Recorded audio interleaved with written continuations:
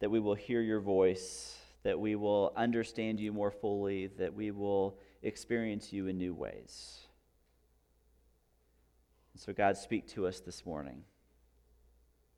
And for the things of life that are distracting us and weighing us down and pulling us in different directions this morning, God, we pray that we will be free from that, and then it will be just us and you right now. It's in Jesus' name we pray. Amen.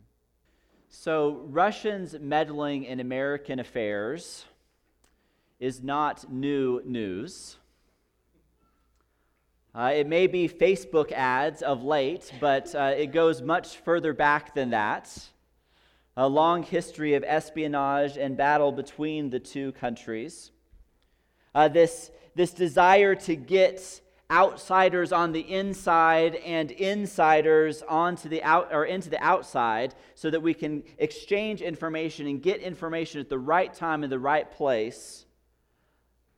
This is the battle of the spy world.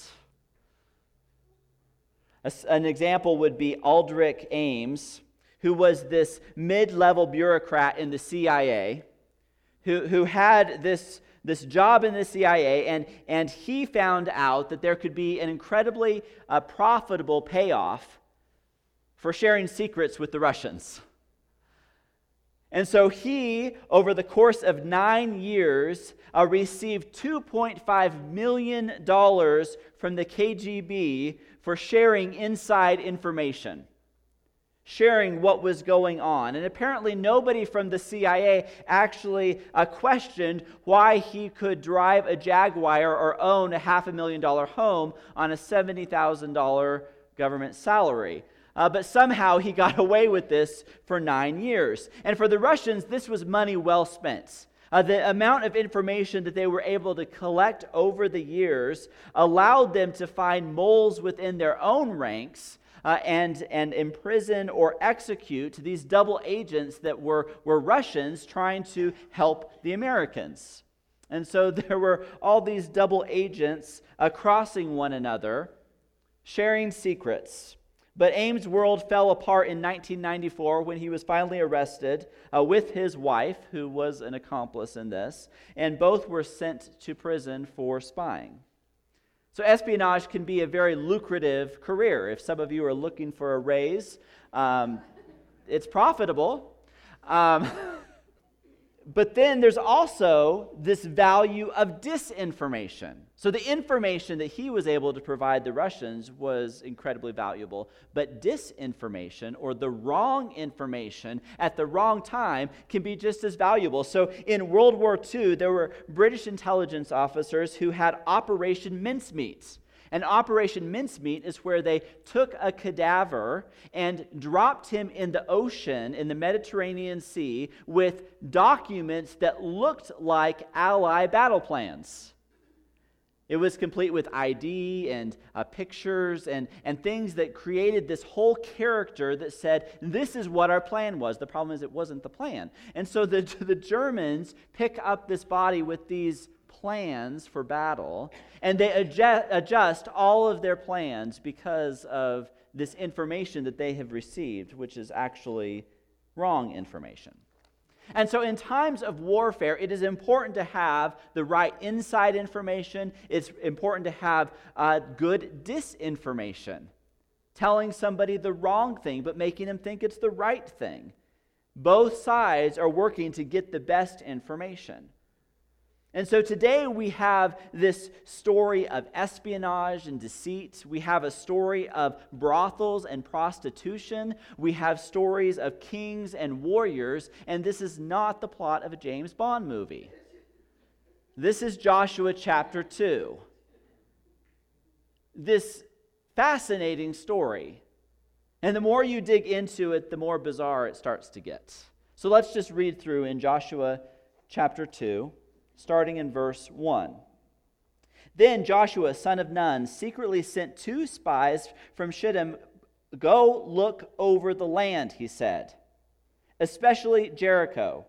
So they went and entered the house of a prostitute named Rahab and stayed there. All right, we're just going to pause there for a minute. This is the introduction of our story. Joshua sends 2 unnamed spies to go check out the land, and they find themselves in a brothel. I'm not sure what exactly Joshua's instructions were. We know that in Joshua 1, God has promised that they would be successful.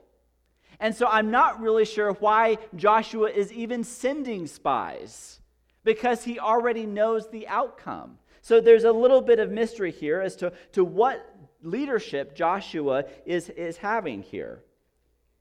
He's already been there. He was one of the 12 spies. He knows what is the lay of the land, but he sends 2 spies anyway. So is he playing it safe? Does he lack faith? Is he nervous? Is his faith not strong enough to be able to just boldly go and claim the land that God has promised them? And then there's these 2 spies who are given these very ambiguous instructions of go look over the land. And so they find themselves in a brothel. Maybe this is the best place to find information about wartime strategies. Maybe they're in the right place. Maybe they're in the wrong place. But whatever they're up to, they're not very good at blending in. They have not disguised themselves well. And so we continue the story. The king of Jericho was told, "Look, some Israelites have come here to spy at night to spy out the land." All right, disguise is blown. So the king of Jericho sent this message to Rahab: "Bring out the men who came to you and entered your house, because they have come to spy out the whole land." The king knows what's going on. No disguises here. But the woman had taken the 2 men and hidden them. She said, "Yes, the men came to me, but I did not know where they had come from. At dusk, when it was time to close the city gate, the men left. I don't know which way they went. Go after them quickly. You may catch up with them." But she had taken them up to the roof and hidden them under the stalks of flax she had laid out on the roof. So the men set out in pursuit of the spies on the road that leads to the fords of the Jordan. And as soon as the pursuers had gone out, the gate was shut. Okay, so the spies are supposed to be gaining information about their enemy, and they're now cornered. They have been discovered, and they're in this hiding place. And if it wasn't for the deceit and the quick thinking of Rahab, they would have been caught, and the story would be over. But we have another double-crossing agent here, where Rahab tells her king and her people a lie about what's going on. And she says, yes, they were here, but they have left. And so if you'll go run after them quickly, you will be able to catch them. All while she is hiding these outsiders in Jericho. And so there is this fascinating turn of events of who's on whose side. One of those movies where we don't really know who is playing which side. You have these outsider spies that are going into Jericho, and they're trying to get insider intel. Then you have Rahab, who is an insider of Jericho, who is actually helping those on the outside, but she's just barely on the inside because she's a prostitute. She's on the fringe of society. She's not really a part of what's going on there, but she's tolerated, just not respected. And so she double crosses her own people and sides with the spies. She hides them. She lies about their location and leads them with disinformation into another direction. And so what is Rahab up to here? We continue in verse 8. Before the spies lay down for the night, she went up to the roof and said to them, "I know that the Lord has given this land to you, and that a great fear of you has fallen on us, so that all who live in this country are melting in fear because of you." Remember that, melting in fear because of you. We have heard how the Lord dried up the water of the Red Sea for you when you came out of Egypt, and what you did to Sihon and Og, the two kings of the Amorites, east of the Jordan, whom you completely destroyed. So we've heard about what you did, what God did in the Israelites being freed from Egypt, and we've heard about what you've done on the eastern side of the Jordan. We've heard of the battles that you have won. When we heard of it, our hearts melted, and everyone's courage failed because of you. For the Lord your God is God in heaven above and on earth below. Now then, please swear to me by the Lord that you will show kindness to my family, because I have shown kindness to you. Give me a sure sign that you will spare the lives of my father and mother, my brothers and sisters, and all who belong to them, and that you will save us from death. And so we've got this strange turn of events here, where Rahab has heard of what God has done. She knows him by reputation. She makes this incredible confession of who he is. And then she starts to strike up a deal. She negotiates. She is trying to get freedom and safety and salvation for her family. And so she makes this deal with them to let her live. And the spies respond with this: "Our lives for your lives," the men assured her. "If you don't tell what we're doing, we will treat you kindly and faithfully when the Lord gives us the land." They're backed into a little bit of a corner, not sure that they have much of a choice here. But they make her this promise that she will be spared in the attack on Jericho. So she let them down by a rope through a window, for the house she lived on was part of the outside city wall. She said to them, "Go to the hills so the pursuers will not find you. Hide yourselves there 3 days until they return, and then go on your way." Now it's interesting that the spies here are not the ones making any decisions or plans. All the things that they have done have failed. Rahab is the one giving all the instructions. Even in how to escape, she's the one giving instructions to the spies. That when you get out of the city, you need to go hide for 3 days, let everything settle down, and then you can make your way back to your camp. But here's one piece that the spies do add to the story.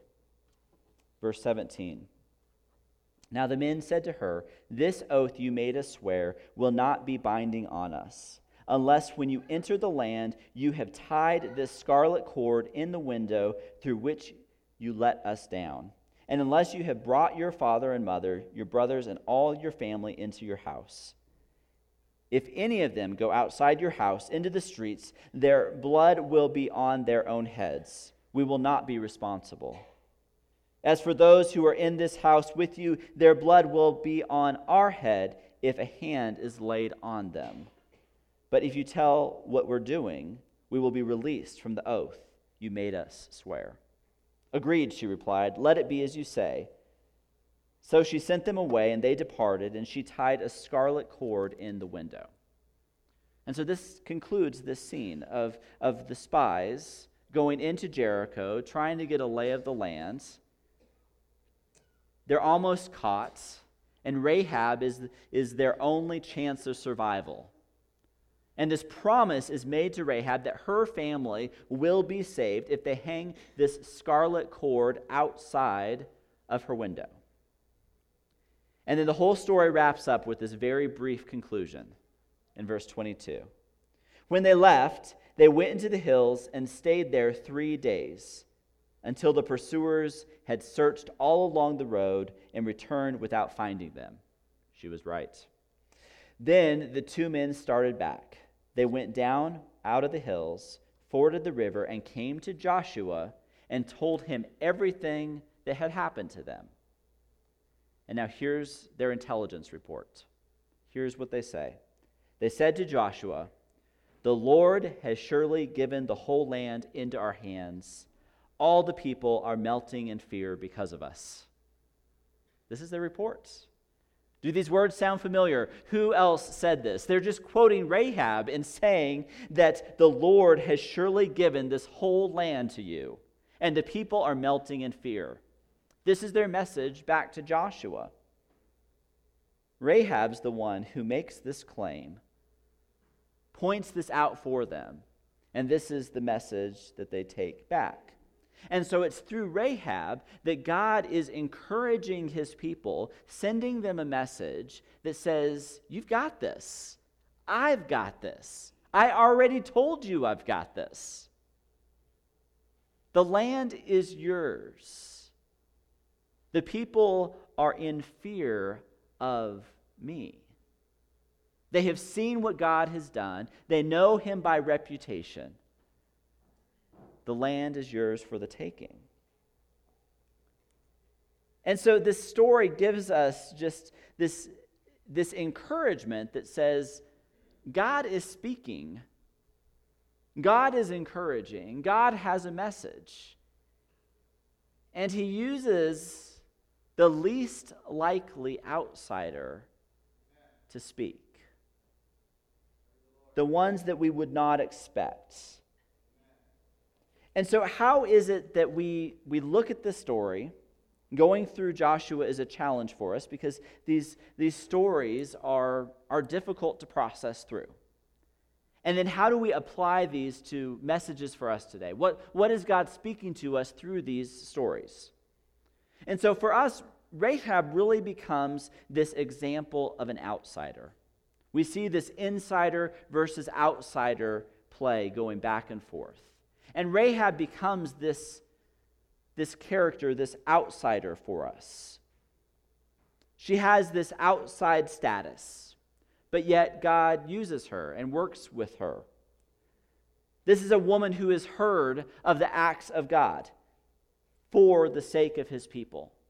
And she has this confidence in him, this faith in him. She's heard of their deliverance from Egypt. She has heard of the victory on the eastern side of the Jordan. And it's through that reputation that she is able to say with confidence, the Lord your God is God in heaven above and on earth below. She's the only one in this story that is acknowledging who God is.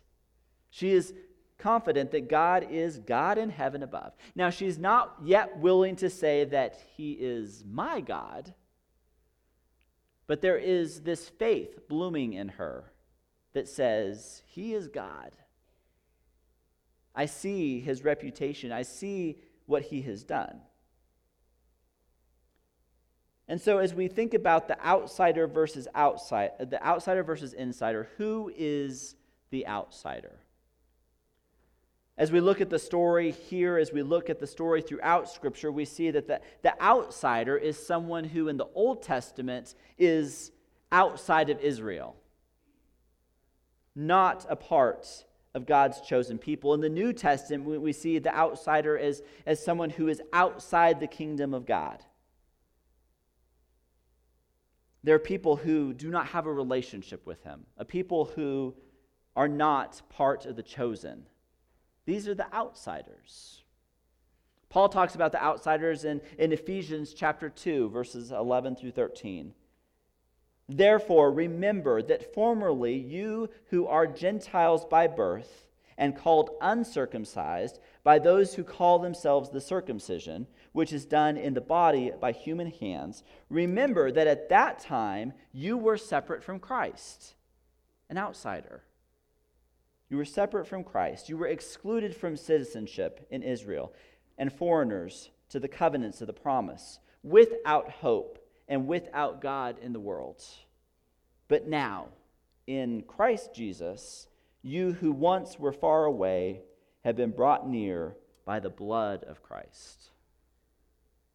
And so Paul describes what an outsider is. That these early believers had lives that were outside of the chosen, outside of the family of God. These Gentile converts stood outside the in-group.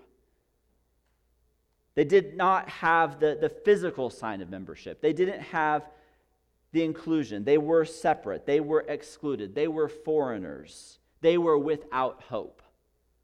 This is how Paul describes them.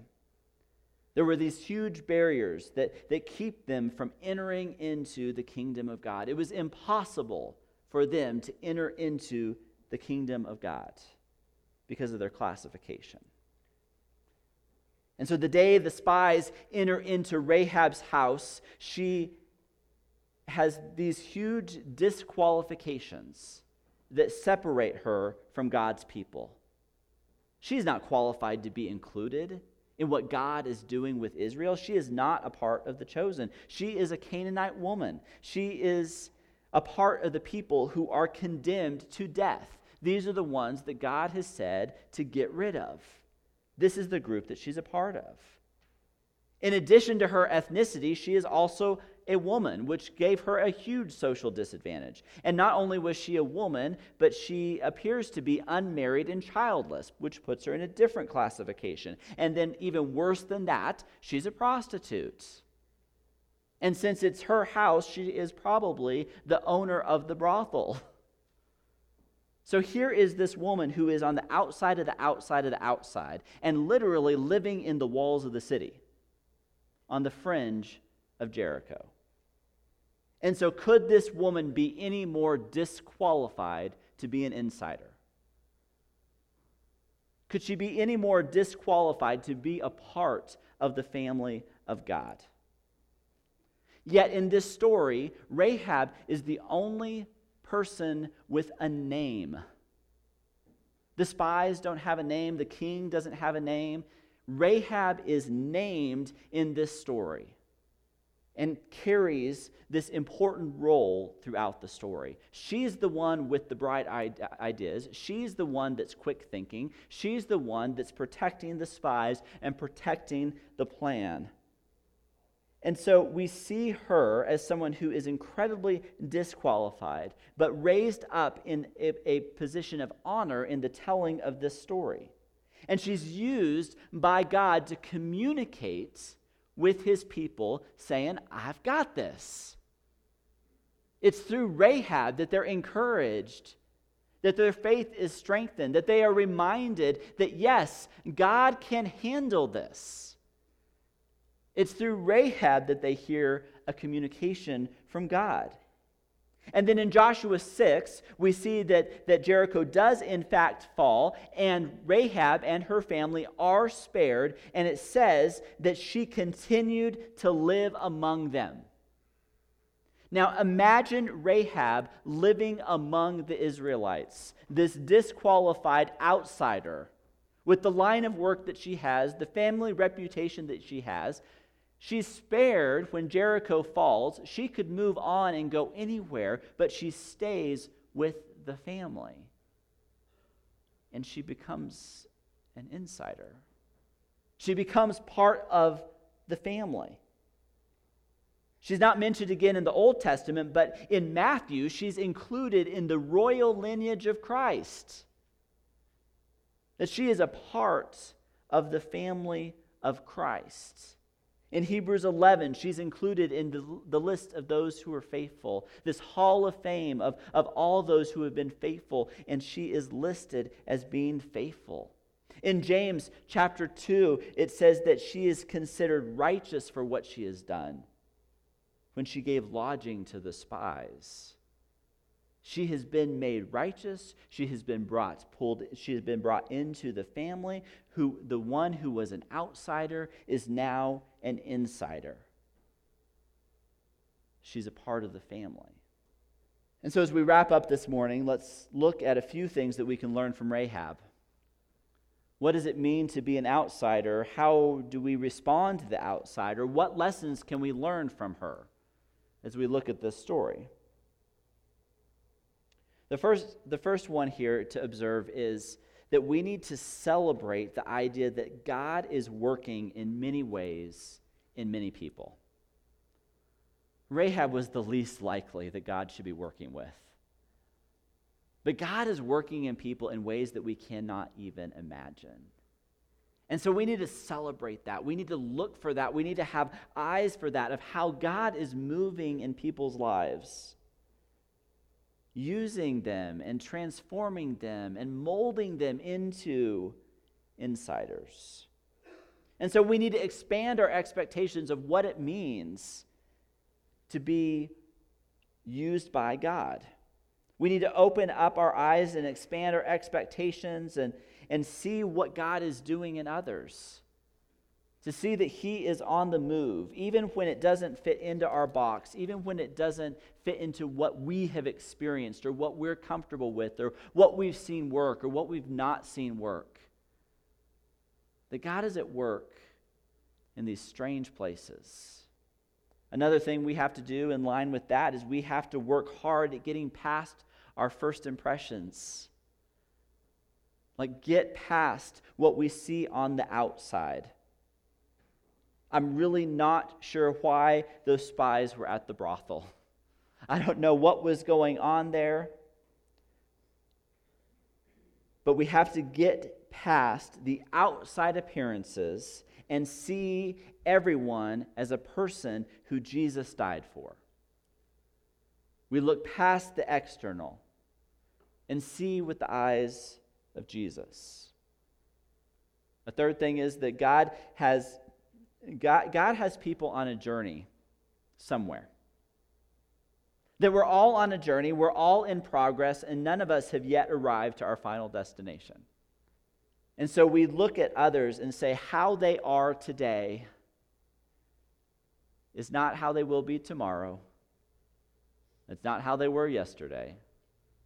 That we are all in these journeys of movements. And I don't want to be held to the standard of who I was years ago. I want to be held to a standard of who I'm becoming now. And so we look at one another and we can become critical of one another to say, look at this thing that they're struggling with. That's easy stuff. Why are they having such a hard time with that?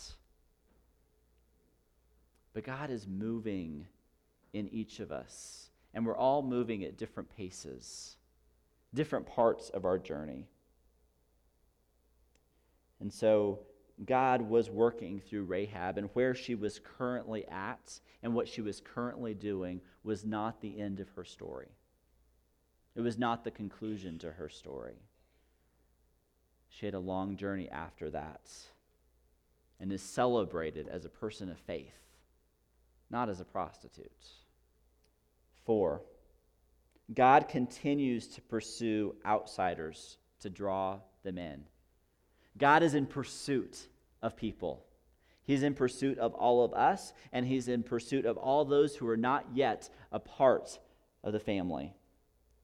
And so He is in pursuit of others. We need to be in pursuit of others. That the church is not a closed-door, members-only social club, but we are in pursuit of the outsider, working to draw them in to the family of God, demonstrating His love, demonstrating His grace, demonstrating His mercy and His compassion. And then finally, we have to be reminded that we were outsiders. That in this dichotomy of inside versus outside, some of us feel like we've always been on the inside. But we're outsiders. We're outsiders who had to hang that cord, that crimson cord, outside of our window so that we could be rescued and so that we could be saved. And so do we remember that? That we hang that crimson cord outside of our window saying, I cannot save myself. Someone else is going to have grace to save me. My salvation is dependent on them being good to their word to say the people that are in that house will be saved.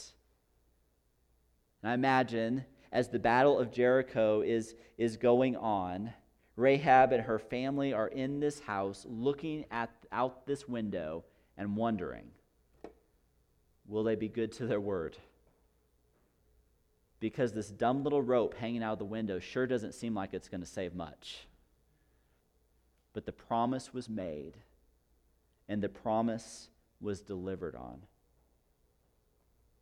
And so it is her faith in God, a God who is the God of heaven above and the earth below. She has faith in him, and it is that faith that saves her as she hangs that red cord out of the window. As Paul said in Ephesians 2:13, but now in Christ Jesus, you who once were far away have been brought near by the blood of Christ. We're brought into the family. We were outsiders, and we're brought in.